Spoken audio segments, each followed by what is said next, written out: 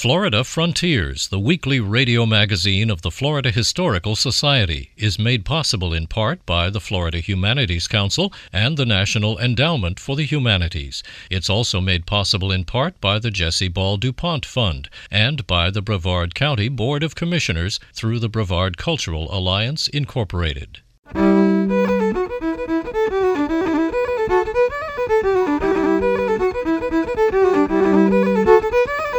This is Florida Frontiers, the weekly radio magazine of the Florida Historical Society, on the web at myfloridahistory.org. Coming up on this week's program, Florida's Maritime Heritage, the sketchbook of Philip Ayr Sawyer, 1938. And all that documented information then would go into the archive at the Smithsonian and be there for use by future generations.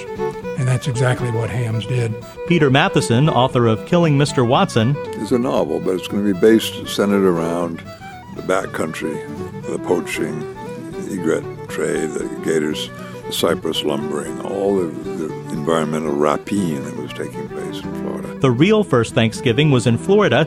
All that and more coming up on Florida Frontiers.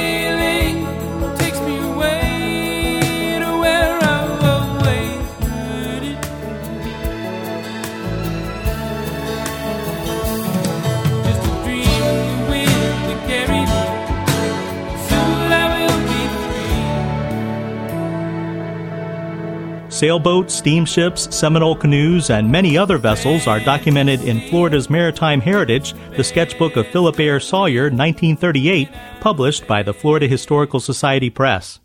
Dan Smith, who edited the work, discovered the unpublished sketchbook at the Florida State Archive in Tallahassee. You know, I wish now I could remember how it came to be that I first found the sketchbook, but I just simply don't remember. I know it was quite a few years ago. And I was in the library for some other purpose. I suspect I was probably looking for information about the Ocklawaha steamboats that I was interested in at the time.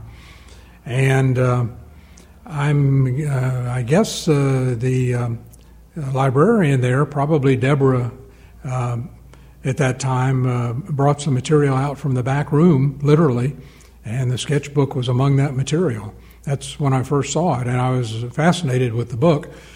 I do remember that it wasn't particularly related to what I was looking for at the time, but I made some notes.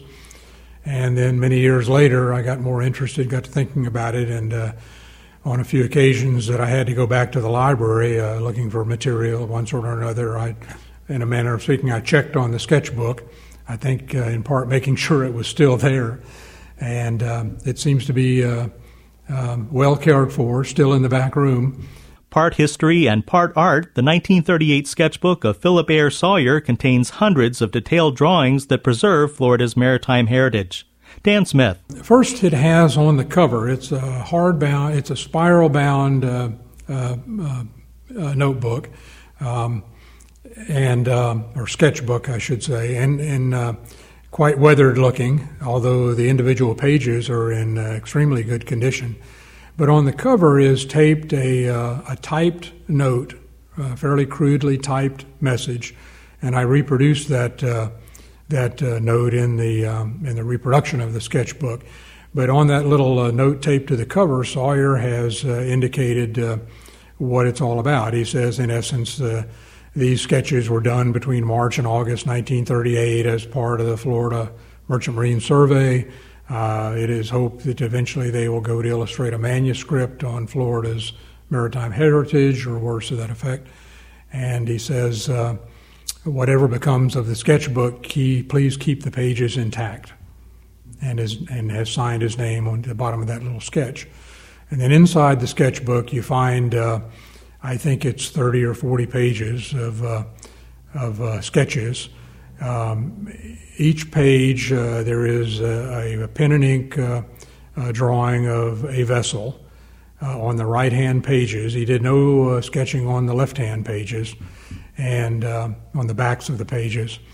But he or someone has taped very carefully to almost every page anywhere from 1 to as many as 10 other sketches done on other sheets of paper, of course, some heavyweight, some lighter weight. But those sketches have been carefully taped onto the pages of the sketchbook. So although there may be 30-some-odd pages to the sketchbook, there's well over 100 pages of individual pages, each showing a vessel. Some of the sketches are very, very detailed. They're all pen and ink. Some are quite detailed. One or two of the others you would almost say are crude. So it's quite a mixed bag of artwork. But the pages are all annotated. Virtually all of the images, I think essentially every one, is annotated with the name of the vessel, and most with some information about the vessel.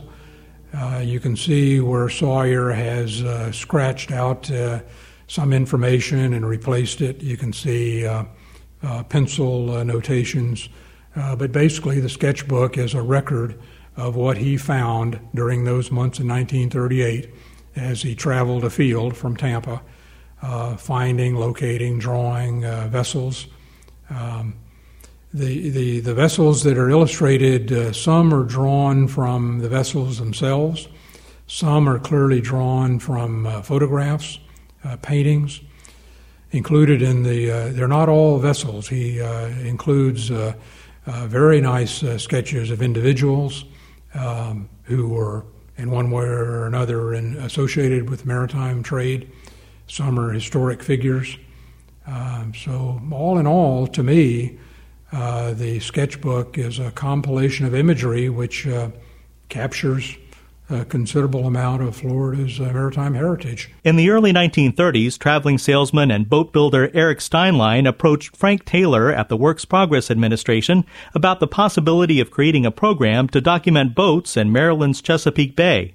The Historic American Merchant Marine Survey, or HAMS, was born. In the early 30s, Steinlein was a book salesman who wished he was doing something other than that. He had the idea that from what he had learned about, clearly a man, incidentally, who was very interested in and knowledgeable about shipbuilding and nautical environment. He was from the Northeast, apparently quite a lover of the Chesapeake and the maritime waters up there.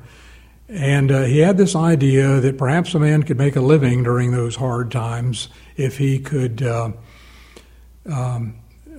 perhaps he could make a living by getting somebody to pay him to go out and find and document, compile information about historic vessels. And he took that idea to a museum in the Northeast. They thought it was an intriguing idea, but they didn't have any money to fund it. So they suggested that he see if the WPA would fund that as one of their arts projects, part of what was called Federal One under WPA. And they told Steinlein that the WPA, if they funded it, he would have to have a federal agency as a sponsor. And they suggested he inquire at the Smithsonian and see if he could interest them in helping with the project.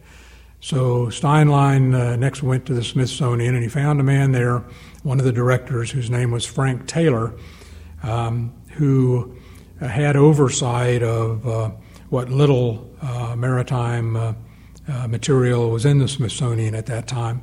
And most of what they had, collections of ship models, some photography and that sort of thing, as I understand it. was in the Smithsonian because it was material left over from some of the scientific field projects that they had been involved in. They were not, they didn't have a maritime museum per se, in other words. Taylor indicated in a memoir many years later that he surprised himself by being as interested as he was in what Steinlein wanted to do. And indeed, Taylor was able to convince his superiors at the Smithsonian to take on the job of being a sponsor for the HAMS project, whereupon Taylor found himself named the co-director. Steinlein would be the director of HAMS, the Historic American Merchant Marine Survey, and from that point on, then they sat down to figure out just how they were going to do what they proposed to do. And the gist of it was that unemployed maritime marine architects, draftsmen, nautical personnel, people knowledgeable of nautical affairs who are out of work. You had to be out of work to be supported by the WPA, but they would try to line up enough of those people to put together surveys in the field.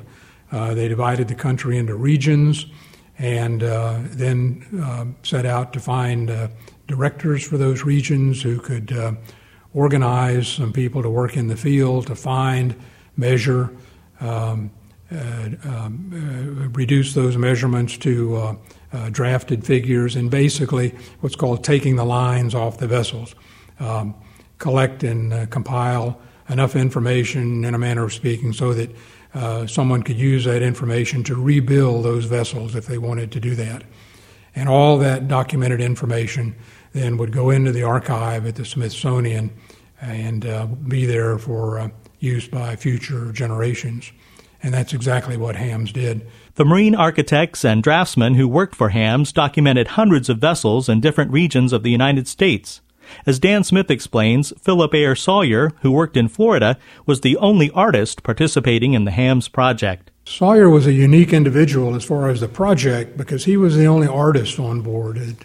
Taylor tells an interesting story of a man, a small gray man, he described him as, showed up unannounced at his office door just when they were getting organized with HAMS in Washington.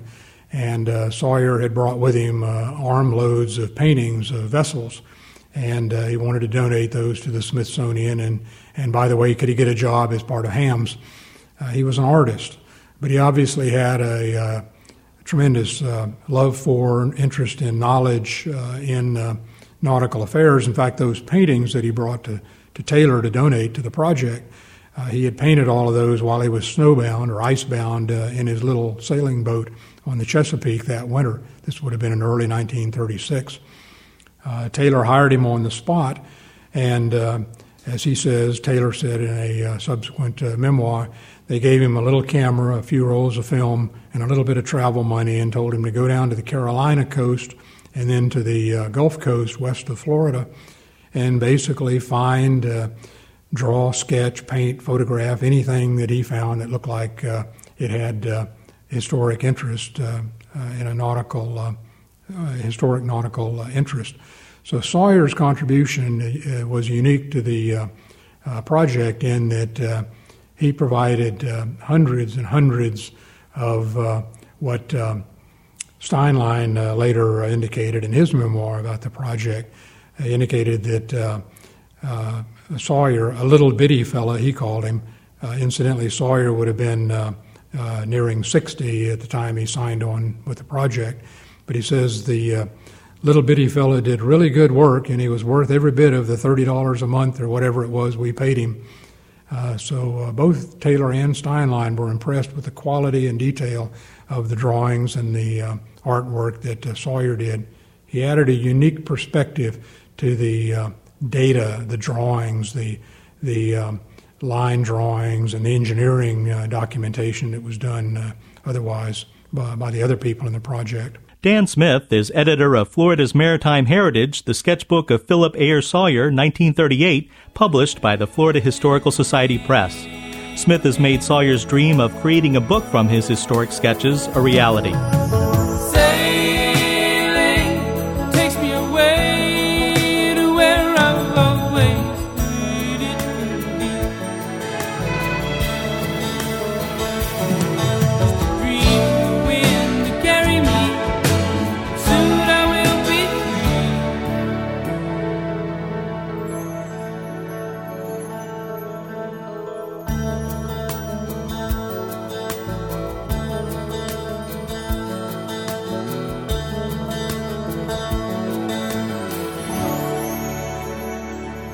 This is Florida Frontiers, the weekly radio magazine of the Florida Historical Society. I'm Ben Brotemarkle. In addition to producing this program, the Florida Historical Society maintains the Library of Florida History in Cocoa, hosts the Florida Public Archaeology Network East Central Region, manages the historic Rossiter House Museum, publishes books about Florida history and culture, and much more. Although we're the statewide historical society, we're not funded by the state, and we depend on membership support. Please visit us on the web at myfloridahistory.org and click on the Join Now button. That's myfloridahistory.org. In 1513, Spanish explorer Juan Ponce de Leon landed on Florida's shore, beginning a cultural relationship between Spain and Florida that will be commemorated throughout the state on its 500th anniversary in 2013. This moment in Florida history features historian Michael Gannon. When the Spaniards founded St. Augustine in Florida nearly 450 years ago, they proceeded to found our nation's first city government, first school, first hospital, first city plan, first parish church, and first mission to the native populations. It is our nation's city of centuries, founded 1 year following the death of Michelangelo and the birth of William Shakespeare. Not until 42 years later would English Jamestown in Virginia be founded. Not until 56 years later would the Pilgrims in Massachusetts observe their famous Thanksgiving. St. Augustine's settlers celebrated the nation's first Thanksgiving over a half-century earlier, on September 8, 1565. Following a religious service, the Spaniards shared a communal meal with the local native tribe. The menu was a stew of salted pork and garbanzo beans, accompanied with ship's bread and red wine. University of Florida historian Michael Gannon. This moment in Florida history was created and produced by the Florida Humanities Council with funds from the Florida Department of State Division of Cultural Affairs, commemorating 500 years of Spanish history and culture in Florida. This is Florida Frontiers, the weekly radio magazine of the Florida Historical Society.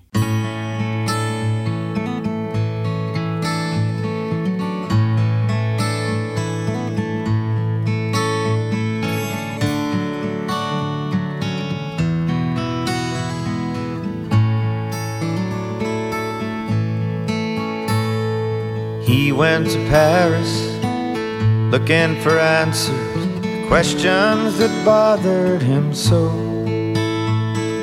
A South Florida developer was inspired by the streets of Paris, and some of his work still survives today. Janie Gould has more. During the 1920s land boom, Royal Park started to spring up in central Vero Beach. It was going to be the equal of anything in South Florida, with lovely Mediterranean-style homes, a golf course, and a boulevard lined with cafes and shops. Royal Park was the brainchild of developers Waldo Sexton and Walter Buckingham. Its centerpiece was 2 rows of royal palms that lined the 2 main roads of Royal Park. Buckingham's grandson, John Unruh of Vero Beach, remembers the palms. It was very stately looking, but also somewhat exotic looking, sort of along the lines of what you might see down in Palm Beach or Coral Gables. Only a few of those palms are left. Oh yeah, there's a few survivors, but you have to look for them. They're very tall at this point and slowly dying off. I don't know whether it's hurricanes or freezes or newcomers who didn't know what they were, but there's just a few left. Now, US 1, where it goes east and west, was going to be a miracle mile like Coral Gables, maybe? That's what they were thinking? Waldo had been to Paris or seen a postcard of Paris, as the story goes, and with these wonderful wide streets, wide boulevards with shops and stores along the side with archways and big sidewalks so there could be outdoor cafes. So that's how they laid out this street, wider than most roads were back then. US 1, you mean? Well, it's US 1 now, but then it was going to be this Parisian-style street to help sell their property there. How far did it get with commercial retail development along that street? Not very far, I guess. Not very far. Anytime there's a boom, there's always a bust soon behind, and there was in this case. The Parkway Hotel was a good example of what they had in mind there. Really, there's little else left of that original idea. And that hotel, now an antique shop, has the arches, looks a little bit like Worth Avenue. So I guess the whole street was going to be like that. That was the plan. You often wonder, why does US 1 stop going north-south all of a sudden in Vero Beach? Well, but later when the government came along to put US 1 all the way down the coast of Florida, as they were laying out the highway, which basically tracked Old Dixie, the planners saw this big wide road already laid out. Waldo and, of course, Walter were glad to let them have it. So US 1 suddenly takes an east-west turn there. And, of course, from that, the Miracle Mile was born and what would be a commercial district later. There are some houses in Royal Park of that vintage. Maybe, a couple dozen? Just a few. They're very easy to spot. There are some beautiful old homes that were built during that time frame. There was a golf course, the Royal Palms, the allure of living in exotic Florida. The golf course they built was one of the first in the area, right?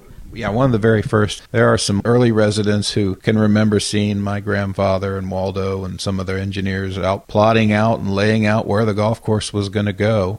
The unfortunate thing, though, Janie, is the bus did come, and this was going to be a beautiful subdivision and a beautiful project, but before they could fulfill their dream, things went bad, and there was the Depression looming. It basically ended up going for the taxes. But the city did buy out the golf course and turned it into, eventually, the Vero Beach Country Club. The Depression came, but your grandfather, of course, stayed on and was involved in numerous businesses over the years, real estate, insurance. Of all the ventures that your grandfather was involved in, what do you think was his favorite? He found romance in citrus. He loved the citrus business and found it exciting and just a wonderful thing. John Unruh is an attorney. He and his family live in the old Buckingham homestead. Janie Gould from WQCS prepared that report. He went to Paris looking for answers to questions that bothered him so.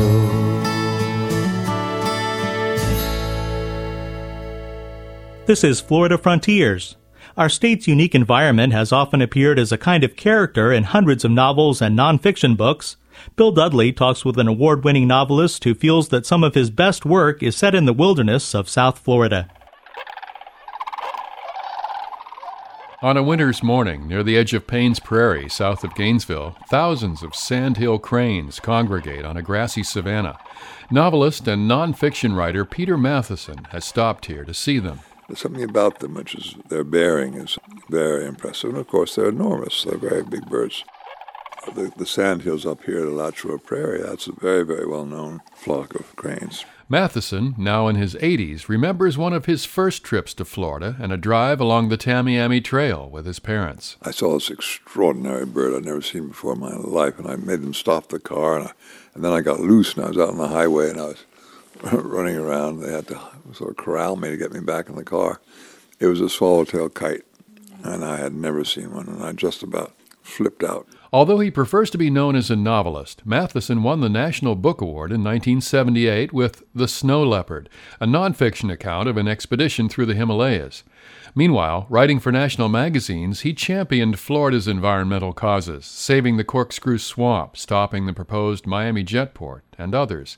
In the late 1970s, he began making notes for a book that would encompass many Florida environmental issues. It's a novel, but it's going to be centered around the backcountry, the poaching, the egret trade, the gators, the cypress lumbering, all the environmental rapine that was taking place in Florida. Looking for a unifying story theme for the book, he remembered a trip with his father to the 10,000 Islands in the state's southwestern corner many years before. I was going by Chatham River, the mouth of Chatham River, where it comes out of the 10,000 Islands there.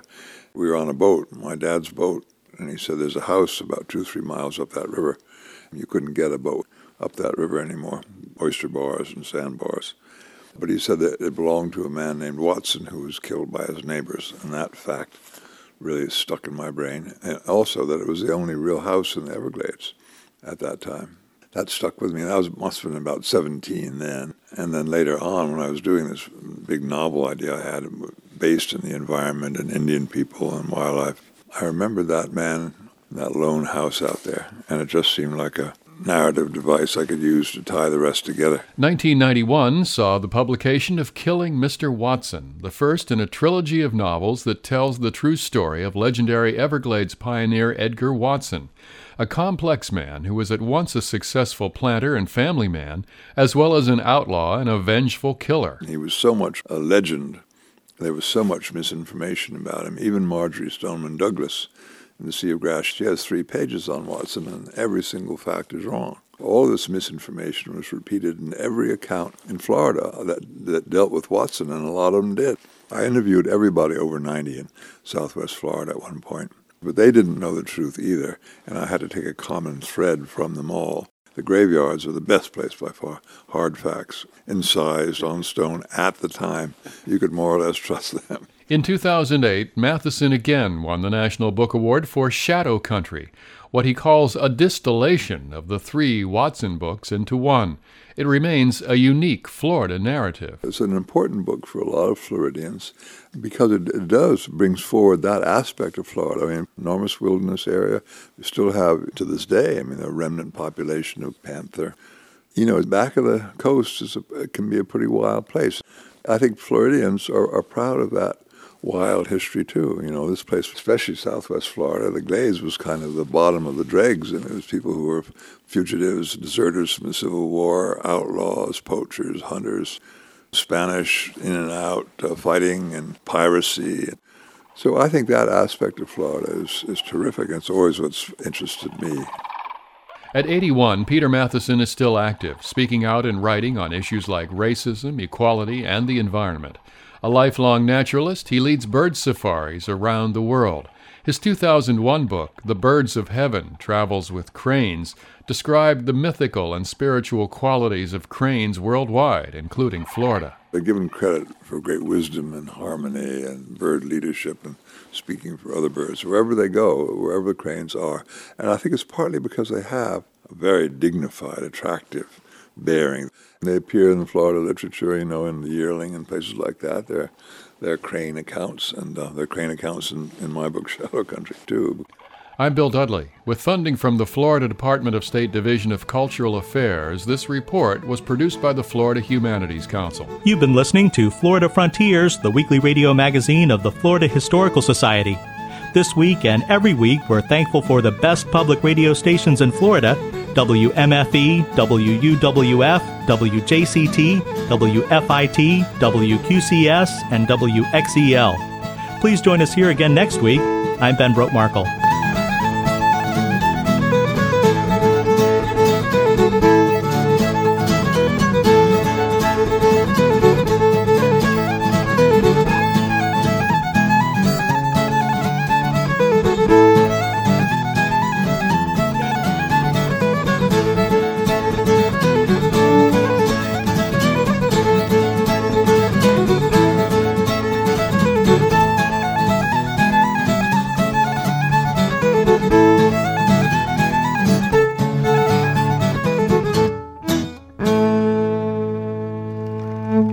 Florida Frontiers, the weekly radio magazine of the Florida Historical Society, is made possible in part by the Florida Humanities Council and the National Endowment for the Humanities. It's also made possible in part by the Jesse Ball DuPont Fund and by the Brevard County Board of Commissioners through the Brevard Cultural Alliance, Incorporated.